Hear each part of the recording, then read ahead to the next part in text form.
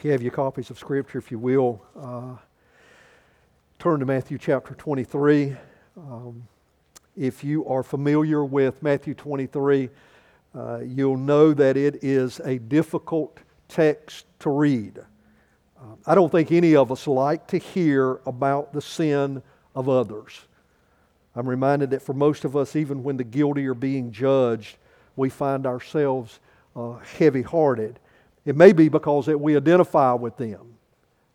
But most of us, most people, find themselves in a place of uneasiness whenever they hear a litany of the wrongs and the sin of others. Now remember, the setting is Jerusalem. It's the last week of Jesus' life. He knows that before week's end, He'll be arrested and crucified. No one else knew this, even though He had shared these very things with His disciples. Remember in chapter 21, He made His entrance into Jerusalem on the back of a donkey. It was the manner in which a king would enter a royal city. We read and discovered that there was a great following. The crowds followed Him and ran before Him, laying their cloaks and even palm branches in His path. They were showing honor to the king. They shouted, "Hosanna to the Son of David. Blessed is He who comes in the name of the Lord. Hosanna in the highest." You know, these are powerful and meaningful words of confession because He was the promised Son of David. And in fact, He had come in the name of the Lord. But by week's end, this one who had come in the name of the Lord would be tortured on a cross on a hill outside of His city. But the day He arrived, He immediately went into the temple. And there the excitement of the entrance turned from one of celebration, to one of confrontation. And He was the one who initiated the confrontation. It all erupted there in the temple, in the chaos as He drove out the merchants and the money changers. This wasn't the first time that this had occurred. John recorded that a similar incident happened on His very first Passover of His earthly ministry, some 2 or maybe 3 years prior to this. But it didn't end there, because in Matthew chapter 21 and verse 18, we hear that the chief priests and scribes were indignant. The next day in the temple resulted in tensions being raised to another level. That day Jesus told a parable, which He spoke of a group of tenant farmers who refused to give the owner of the vineyard the agreed upon amount or portion of their crops produced, and then they killed the owner's servants and even his son when he sent them, hoping that they would be able to get them to give what they owed. And then Jesus posed this question: what will the owner of the vineyard do? And the people responded rightly. He said, well, he'll kill them and then allow faithful tenants to come and work his vineyard. And then he explained the parable with this statement: the kingdom of God will be taken from you and given to the people producing fruit. And that day, the chief priests and Pharisees perceived that He was speaking of them. And although they were seeking to arrest Him, they feared the crowds because they held Him to be a prophet. The next day, Wednesday, Jesus was back in the temple, and each group made their way to take a run at Him. They were going to try to trap Him. They asked Him questions, trying to discredit Him and in some way catch Him in a place where there would be inconsistency in some way, whether it be toward the Jews or toward the Romans. The Pharisees sent their disciples along with the Herodians to take a shot at Him. And we looked at that last week, and they failed in their attempt. The Sadducees took their turn, only to be told by Jesus that they knew neither the Scriptures nor the power of God. And then the lawyer came.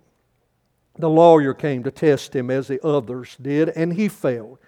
And then Jesus posed a question to the Pharisees. And here was the question: what do you think about the Christ? Whose son is He?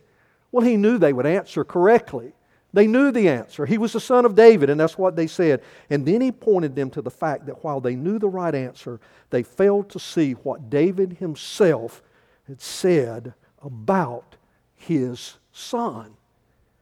They failed to see that David prophesied that he was more than and would be more than a man, that he would be the Lord. And then we read this and we ended and concluded there last week. And no one was able to answer him a word, nor from that day did anyone dare to ask any more questions. And then Matthew records what happened next. Jesus' last public address. I want you to catch this. We're looking today at Jesus' last public address. He'll continue to teach, but He'll teach in small groups. He'll teach His disciples. But publicly in the temple, with the people gathered around Him and the Pharisees and all of those who had just come to Him trying to trap Him, Jesus addresses. It was His last public address. And I want you to look at it this morning. And I believe it can be divided into 3 sections. Verses 1 through 12, Jesus cautions the people and His disciples. Beginning in verse 13 and through verse 36, we see Jesus' condemnation of the Pharisees. And then in verses 37 through 39, we see the compassion of Jesus as He looks out over Jerusalem. Let's look at it in that manner. Look at verses 1 through 12, chapter 23. Then Jesus said to the crowds and to His disciples, the scribes and the Pharisees sit on Moses' seat, and so do and observe what they tell you, but not the works they do. For they preach but do not practice. They tie up heavy burdens hard to bear and lay them on people's shoulders, but they themselves are not willing to move them with their finger. They do all their deeds to be seen by others, for they make their phylacteries broad and their fringes long. And they love the place of honor at feasts and the best seats in the synagogues and greetings in the marketplaces and being called rabbi by others. But you are not to be called rabbi, for you have one teacher, and you are all brothers. And call no man your father on earth, for you have one Father who is in heaven. Neither be called instructors, for you have one instructor, the Christ. The greatest among you shall be your servant. Whoever exalts himself will be humbled, and whoever humbles himself will be exalted. This is Jesus' word of caution to the disciples. He said, listen to the Pharisees in as much as they speak God's word, but don't do what they do. Or maybe another way that he was expressing, he says, do not look at their lives and actions and let them serve as a model for yours.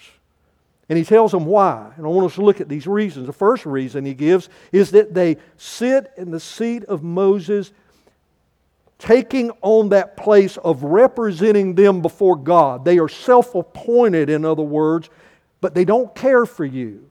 They don't advocate for you. They make things difficult for you, but they never help you in carrying out the things they prescribe. In other words, they want you to fail, not succeed. Now, why do you suppose this is so significant? Well, let's look over in Exodus chapter 32 and we'll see how Moses sat on that seat. Turn over to Exodus chapter 32.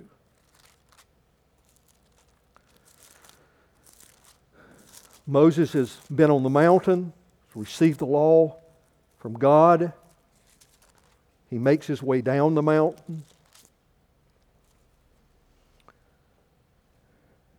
In verse 11, back up in verse 10, as they're coming down the mountain, Moses realizes, and God, in fact, in verse 9, and the Lord said to Moses, I have seen this people, and behold, it is a stiff-necked people. In other words, they were already breaking the law before Moses could ever get to the bottom of the mountain to give them the law.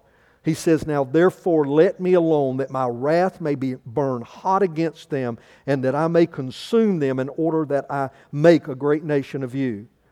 But Moses implored the Lord his God and said, O Lord, why does your wrath burn hot against your people, whom you have brought out of the land of Egypt with great power and with a mighty hand?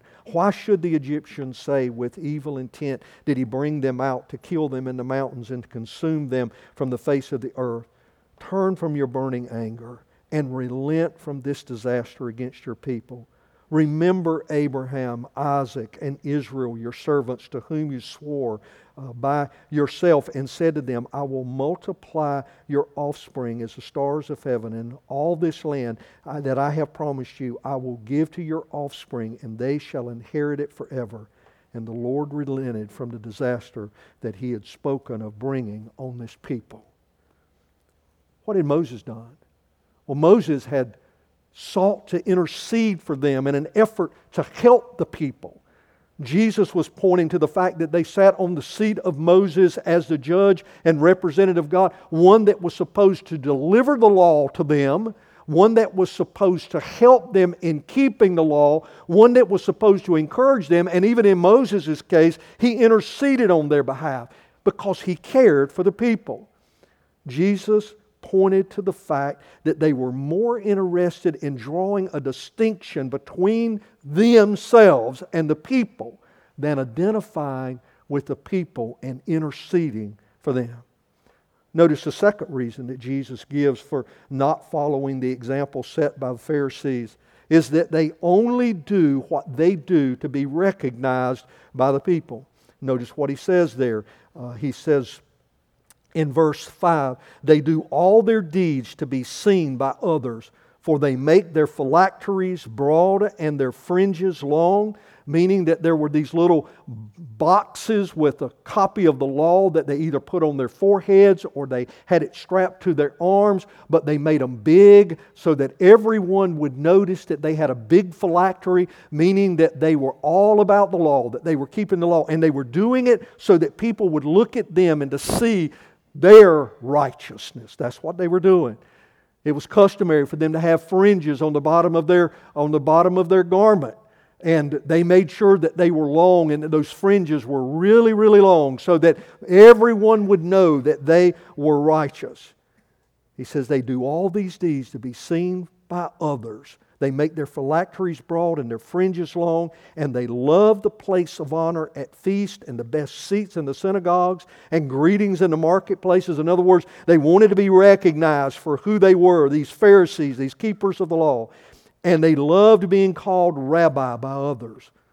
And then Jesus goes on to say, but you're not to be called rabbi, for you have one teacher and you're all brothers. And call no man your father on earth, for you have one Father who is in heaven. Neither be called instructors, for you have one instructor, the Christ. Jesus said that they were doing what they were doing to be seen by others. The Pharisees saw themselves as self-sufficient. Isn't it interesting how self-sufficiency also creates a need for the approval of others? Have you ever noticed that in people? Notice again that they placed themselves in the seat of Moses. They were self-appointed judges, if you will. The problem is that they were the standard, not the law of God. God Himself wasn't the standard. The standard, mind you, that no one could keep. They were holding themselves up before the people as if they were the keepers of the law. Not only the keepers and protector of the law in the sense that they were trying to hold true to the law and present it to the people, but that they were the only ones who could keep the law. They wanted the titles. They wanted the position. They wanted the authority. They wanted their righteousness to be recognized. And they wanted to be honored for it. Notice Jesus' response to that. Look in verses 6 through 10 again. And they love their places of honor. And at the end of that, He said, neither were they to be called instructors, nor have they only had one instructor, and that is Christ. Now don't get confused here. Jesus is not saying that a teacher shouldn't be called a teacher. That's not what He's saying. He's not saying that a father should not be called father by their children. That's not His point. His point is don't follow their practice of wanting titles and positions for the purpose of being honored by men. And then Jesus went on to expose the Pharisees' real problem. What was it? Notice what He says, the greatest among you shall be your servant. Whoever exalts himself will be humbled, and whoever humbles himself will be exalted. I want you to think about this for a minute. The issue is their prideful heart. It's interesting. we would think that the opposite of hypocrisy would be what? Consistency. Isn't that what a hypocrite is? Someone who says one thing and does another. In other words, their actions are inconsistent with their speech. So certainly the opposite of that would be what? Would be consistency. That their speech and their actions would be consistent. But that's not how Jesus pairs it up. Notice how He pairs it up. He says their issue is that of pride. The greatest among you shall be your servant. They didn't seek to be served, they longed to be masters. And then whoever exalts himself will be humbled, and whoever humbles himself will be exalted. There's a caution here. Notice, Jesus is cautioning. And I was looking at this text this week, and I began to ask myself these questions. And maybe the text will cause you to look at it this way. You know, it's easy to get caught up in these texts where the finger is being pointed at someone else, and we may be rooting Jesus on here because of all that He has faced among them. But the point of the text here, when Matthew is given this record, and the point of the Holy Spirit is to tell things like they were and like they happened, but it is to point to us, if it's a caution to the disciples, to say, don't follow them and their actions, it's also a caution for us, is make sure that these are not the actions of our lives. I ask myself, am I more concerned with what people think of me than what God thinks of me? Think about that for a moment. Of course, I'm reminded that any believer should be concerned about his or her witness and testimony. Certainly that's true. But in the crevices and folds of our hearts are our desires more to please men and earn their approval, or to please God? I ask myself, am I seeking the approval of men? I'd ask believers here today, is that what you are seeking? Are you seeking the approval of men, or are you seeking the approval of God? Do you do what you do to be seen and recognized by others? The second question that I had to ask myself is, do I judge people by my life and the way that I live it, by my standards? Do I sum people up in that way, as if to say, well, they're not doing what I'm doing. They ought to be doing it the way that I'm doing it. They ought to be thinking about it the way that I'm thinking about it. You know, we often don't say those things, but we will often judge people in that way. We judge them that way in our hearts, don't we? We look at our lives and somehow or another we see that we are more righteous seemingly than someone else. The third question I ask is, are there ways that I can be a servant rather than a master? Can I in humility serve rather than demand to be served? I was reminded that Christ came to serve, not to be served. And in that service, He became a ransom for many. And I can't ransom anyone. I can't save anyone, but I can serve. And how can I do that more? The fourth question I asked is my service driven to point people to God and praise Him, or is it to draw people to me? That's a real question. You say, well, no one does that. Is that so? Is that really true? Booney and I were talking earlier. Seems as if, in a lot of ways, the American church is about drawing people to men and not pointing people to God. Don't we see that with these big personalities? I'm reminded of that even when we see the staging and the placement of things on a platform. Is the pulpit in the center?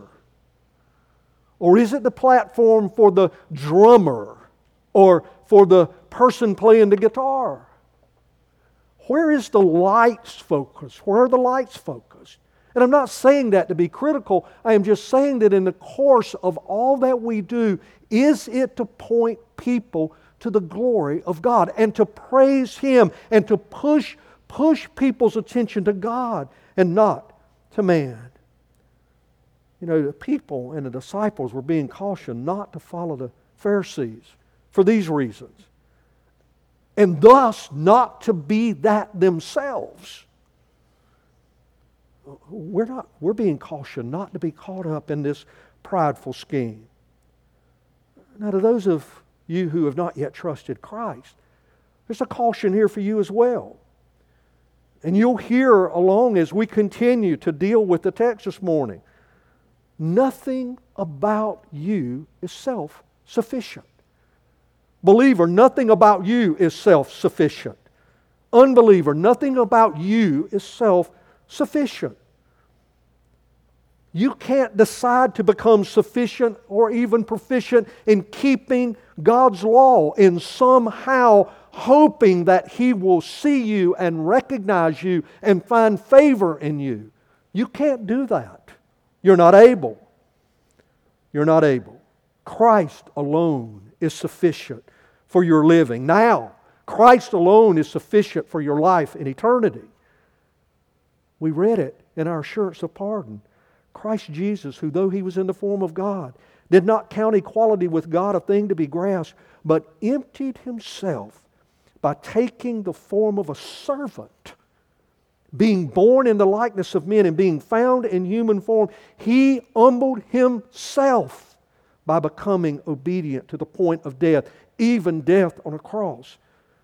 Therefore, God has exalted Him and bestowed on Him the name that is above every name, so that at the name of Jesus every knee should bow, in heaven and on earth and under the earth, and every tongue confess that Jesus Christ is Lord, to the glory of God the Father.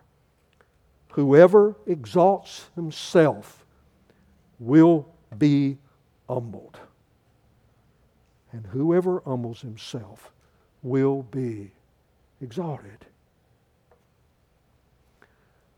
All of this led to the condemnation of the Pharisees. This is heavy and weighted. Now remember, before we read this, Jesus is likely still there in the temple. Here is the Son of God in the temple, in the city of God, His city, in the temple, in the very structure that represented the place of God's presence. He's the one that has been sent by God. He's been sent to execute the very act that would bring salvation to save His people. He now assumes the seat of Moses. They were self-appointed to that place. Now He sits on the seat of Moses. He is the one now who is going to judge. And rightfully so. And He renders verdict, and He passes judgment on the Pharisees. He passes on to them 7 judgments. And 6 of the 7 times He openly speaks to them and calls them hypocrites. I want you to get this. His last public address. Let's see why He does that. Let's look in verse 13. But woe, in other words, this is your judgment. But woe to you, scribes and Pharisees, hypocrites, for you shut the kingdom of heaven in people's faces, for you neither enter yourselves nor allow those who would enter to go in. What are they being judged for? What are they being judged for? Being stumbling blocks of people coming to see God. What does Jesus say? He says their teaching points people to themselves, not to God, for their praise, not the praise of God. And by virtue of that, they are shutting the doors of the kingdom to the people who should be being pointed to God. The second reason, notice in verse 15. Woe, you scribes and Pharisees. In other words, judging you, hypocrites. For you travel across sea and land to make a single proselyte, and when he becomes a proselyte, you make him twice as much a child of hell as yourselves. They go to extreme lengths to make people like themselves. In other words, they didn't lack zeal for reaching the people. In fact, they would put their life in harm's way. One commentator says it this way, that when you mention the sea and you mention a Jew in Palestine during that day, the two didn't go together. You had fishermen on the Sea of Galilee, but when it got time to sail across the Mediterranean, you didn't see many Jews hopping on a boat to go that way. In fact, he said it was why Paul's ventures and journeys on ships were so incredible, and it proved to be so. What did Paul almost always wind up in when he got on a boat? A storm. A storm that would take life. They were afraid of the ocean. They were not seagoing people. They were land goers. They wanted the flat ground.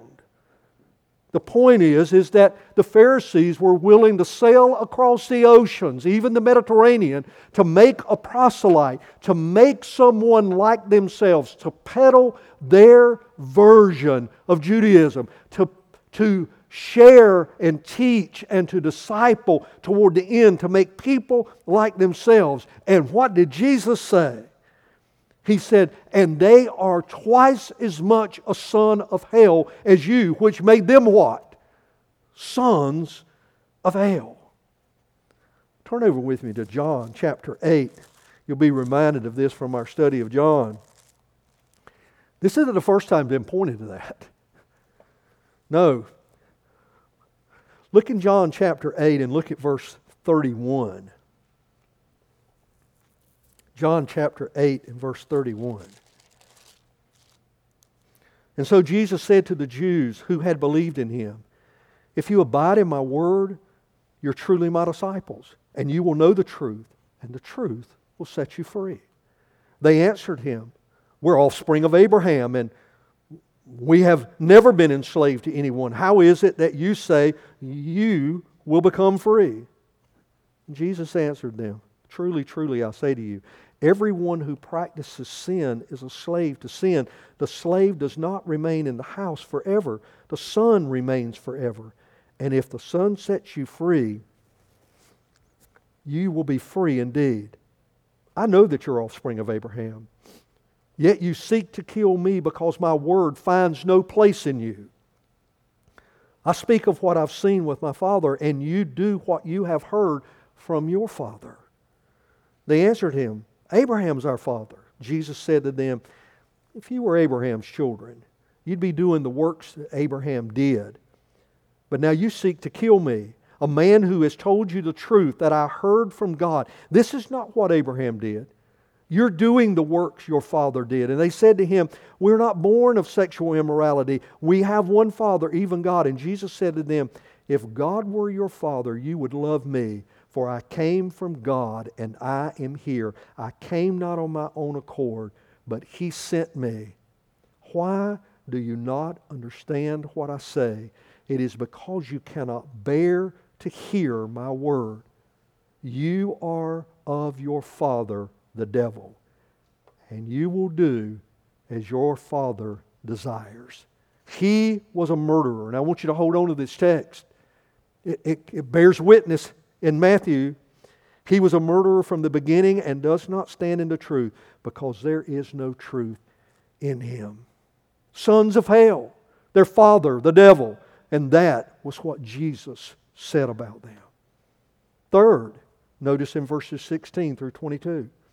He said, woe to you, blind guides, who say if anyone swears by the temple, it's nothing, but if anyone swears by the gold of the temple, he is bound by his oath.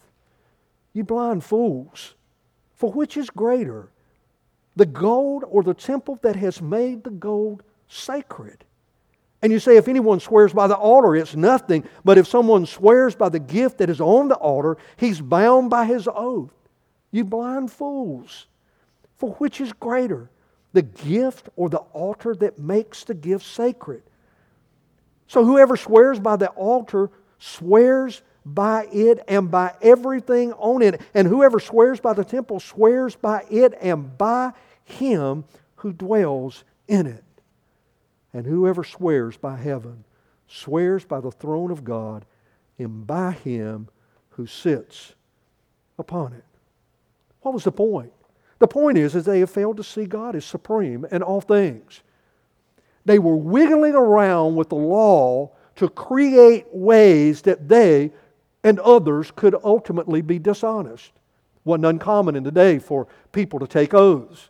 And when they would take an oath, they would make that oath, or they would swear, if you will, they would swear and make their oath by something. In other words, they would, in all the movies that we see, they swear on what? Their mother's grave.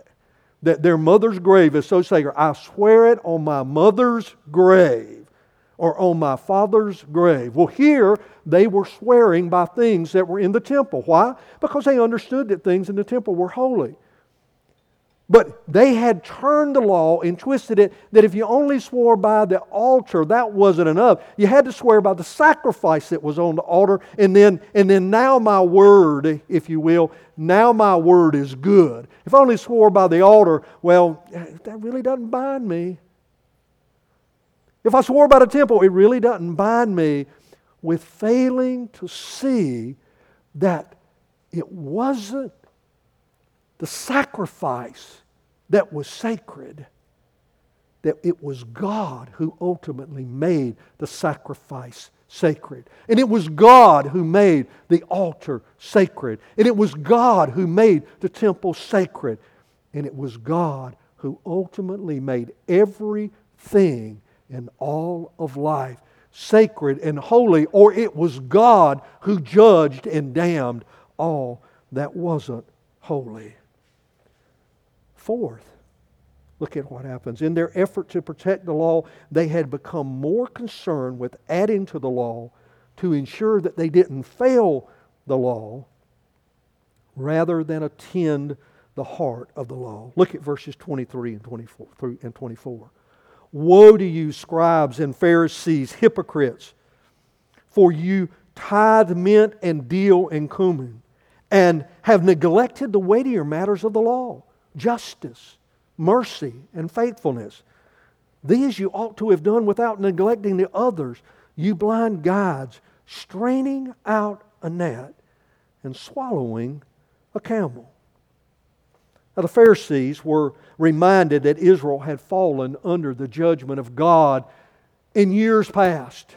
It's the reason that there was a great deportation, taken into exile, taken as prisoners, taken away from their homeland. It's the reason why their temple had been destroyed and still was even being under construction even then by the Roman government, as there were still construction going on all the time of Jesus' life, almost all the way up to the time of 70 AD. The point is that they were straining at a gnat, making up laws so that they could ensure the fact that they kept the law. And the whole time they had missed the spirit of the law. They wanted to ensure that Israel did not fall under the judgment of God again because that they had failed in keeping the law. What they failed to see was that the law was to point them to the glory of God. It was to show them who God was. It pointed to a relationship. The law wasn't about rules and technicalities, but about relationship. And here they had gone above and beyond the law. The law never required them to tithe their spices. Think about it just a minute. Janice occasionally will buy little pots of mint and various things. And can you imagine picking off all those little leaves and sorting them out to a tenth and taking them? It's not quite the same as if you have 100 bags of grain, you carry 10 of them as an offering. No, here they were even parsing out their spices, straining at a gnat, all along failing to care for the people, failing to love the people, failing to be just in their work and judgment, failing in realizing that all of this was about a relationship with God. Looking to the law in some way to justify them. Looking to the law to make them righteous. And righteousness could not come by the law. Notice that Paul, in his letter to the Galatians, said, "Yet we know that a person is not justified by works of the law, but through faith in Jesus Christ." In other words, faith in God, trusting in Him, believing in Him, in order to be justified by faith in Christ and not by works of the law, because by the works of the law, no one will be justified.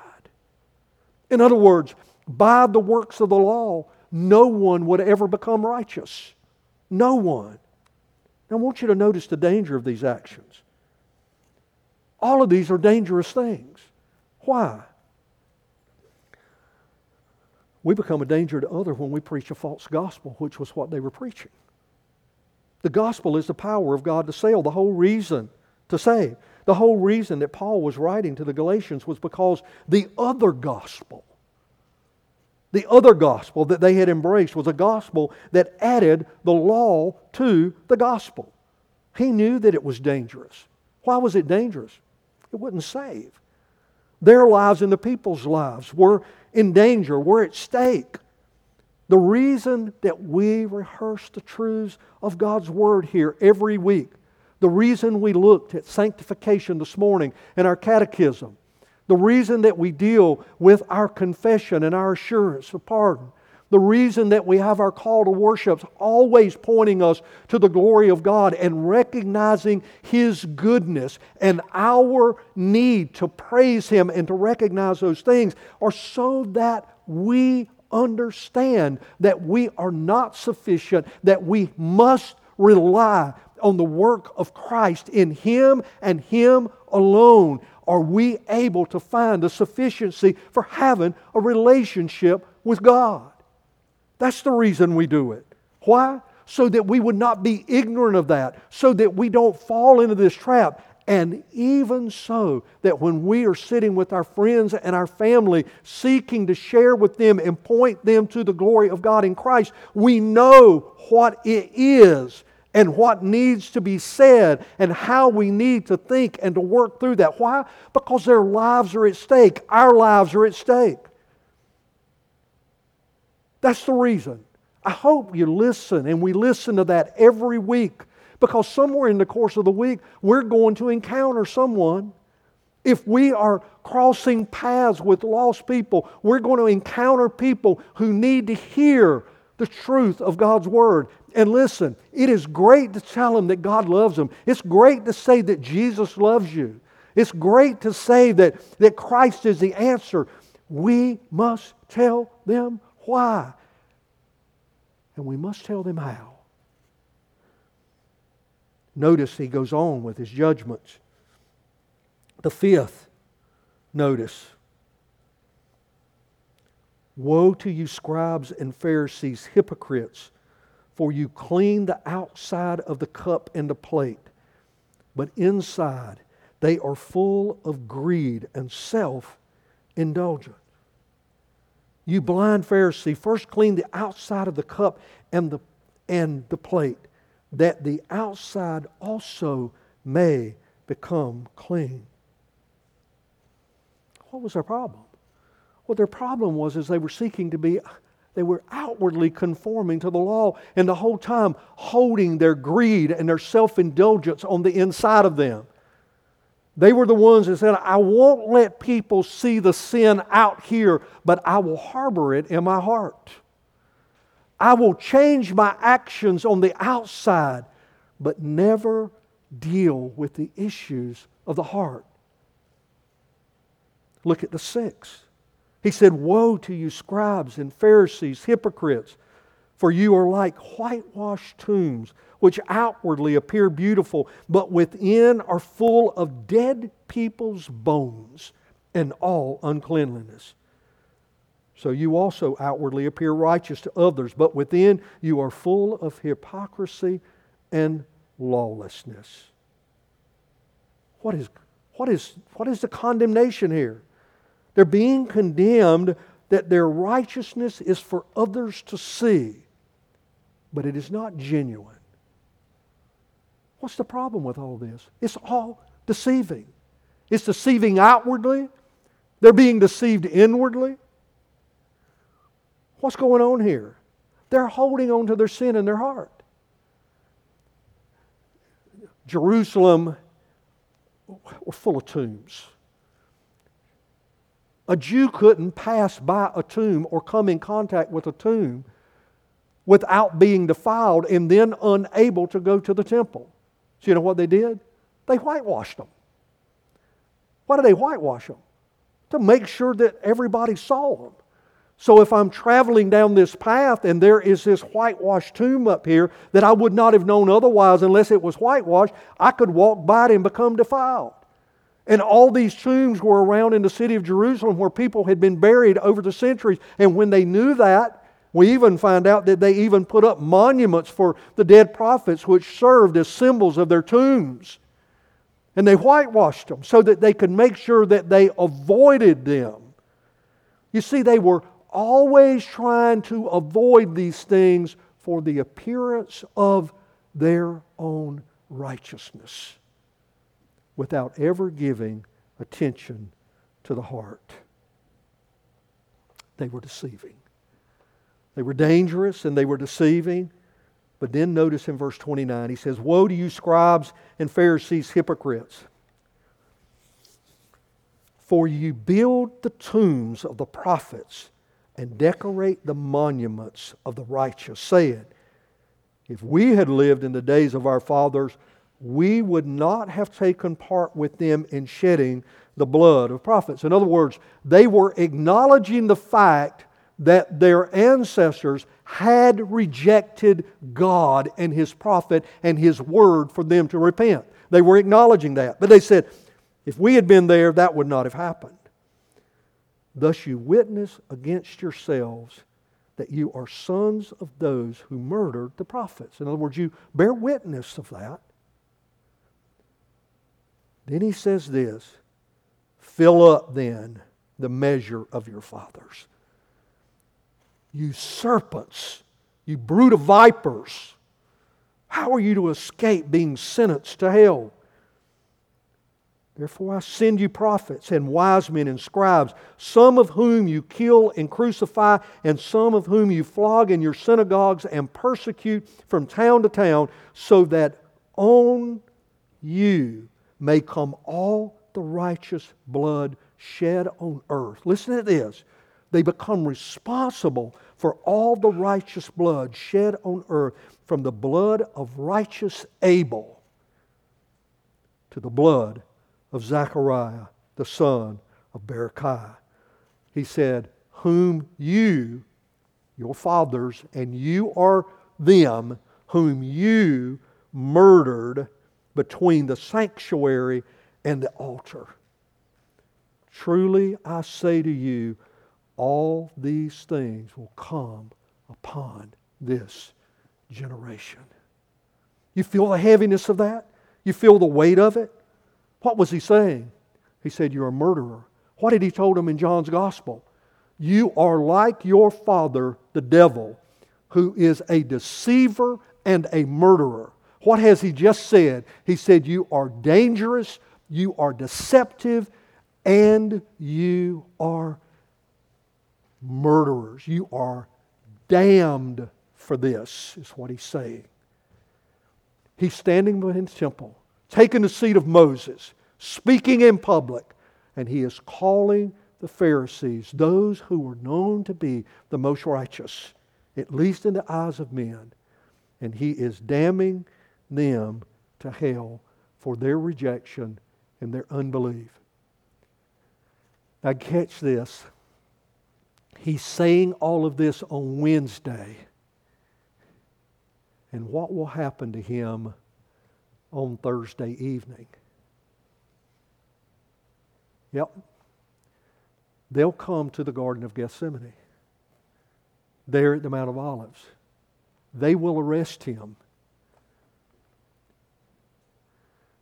They will have their so-called trials where they will condemn the prophet that God has sent, the very Son of God, the landowner's son, and they will kill him. And he knows it. As hard as this is so gracious. Why? Because in less than 3 days, all of that will take place. And then on the first day of the week, what will happen? They will be told of, and I am sure will go to verify for themselves in some way, an empty tomb of the Son of David, who was more than a man, but who was God. Their actions led to their damnation. Look at verse 37.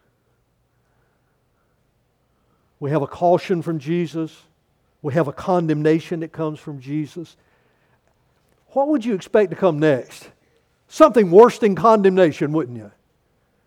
It's just building and growing. But what do we see? He says, "Oh, Jerusalem, Jerusalem, the city that kills the prophets and stones those who were sent to it.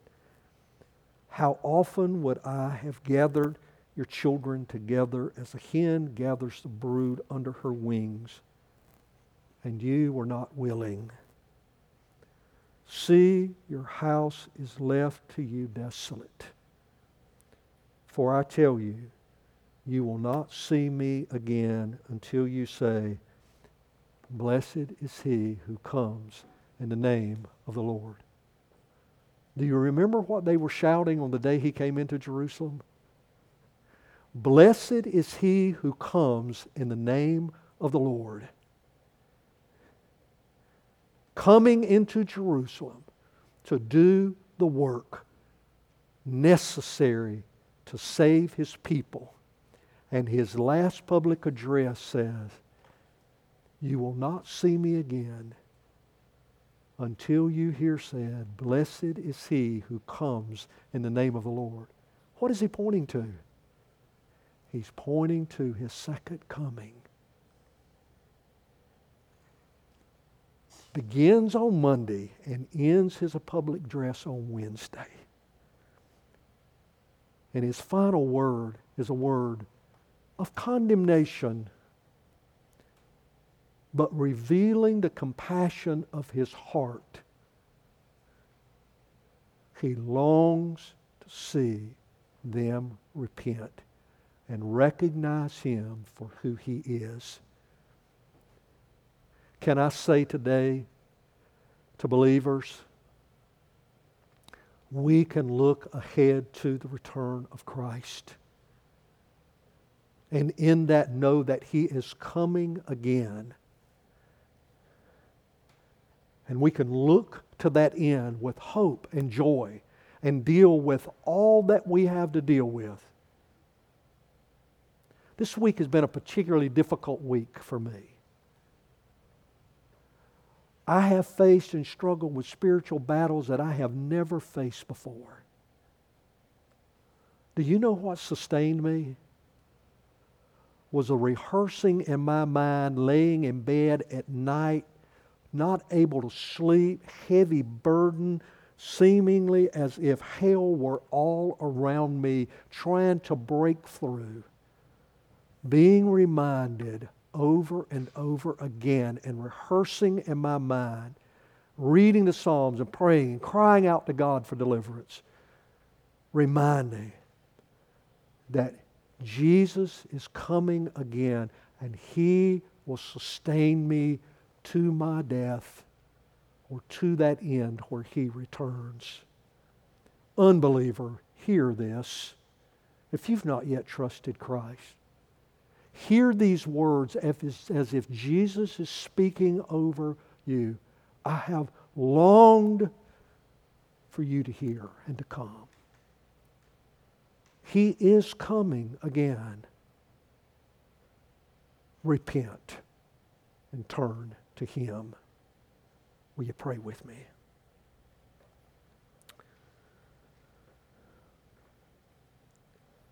Father, we acknowledge today and admit that we are insufficient to come to You, insufficient to get to You. We acknowledge today, God, that our unrighteousness, our sin, certainly would prevent us from even being able to approach You, even being able to want to approach You. Even those whose good conscience would say, I'm not good enough to be in the presence of God. And for the most rebellious who would not even want to be in Your presence, we recognize that we're insufficient. God, today, remind us of the sufficiency of Christ and how You have sent Him and that He is our only hope for salvation, that He suffered and bled and died that we might have life. And in that, Father, be forgiven of our sins and have His righteousness poured out on us, because we won't get it in the law. We can't get it in the law. We can't keep the law, and we acknowledge that today. Oh God, save us and continue to hold us up and save us. Help us to see that today. Turn our hearts away from our self-sufficiency. Turn us away from harboring sin in our hearts. Turn us away from rejecting You, and in that, being equal to a murderer who would murder You and despise You and hate You. Turn our hearts to love You and accept You today. In Jesus' name, amen.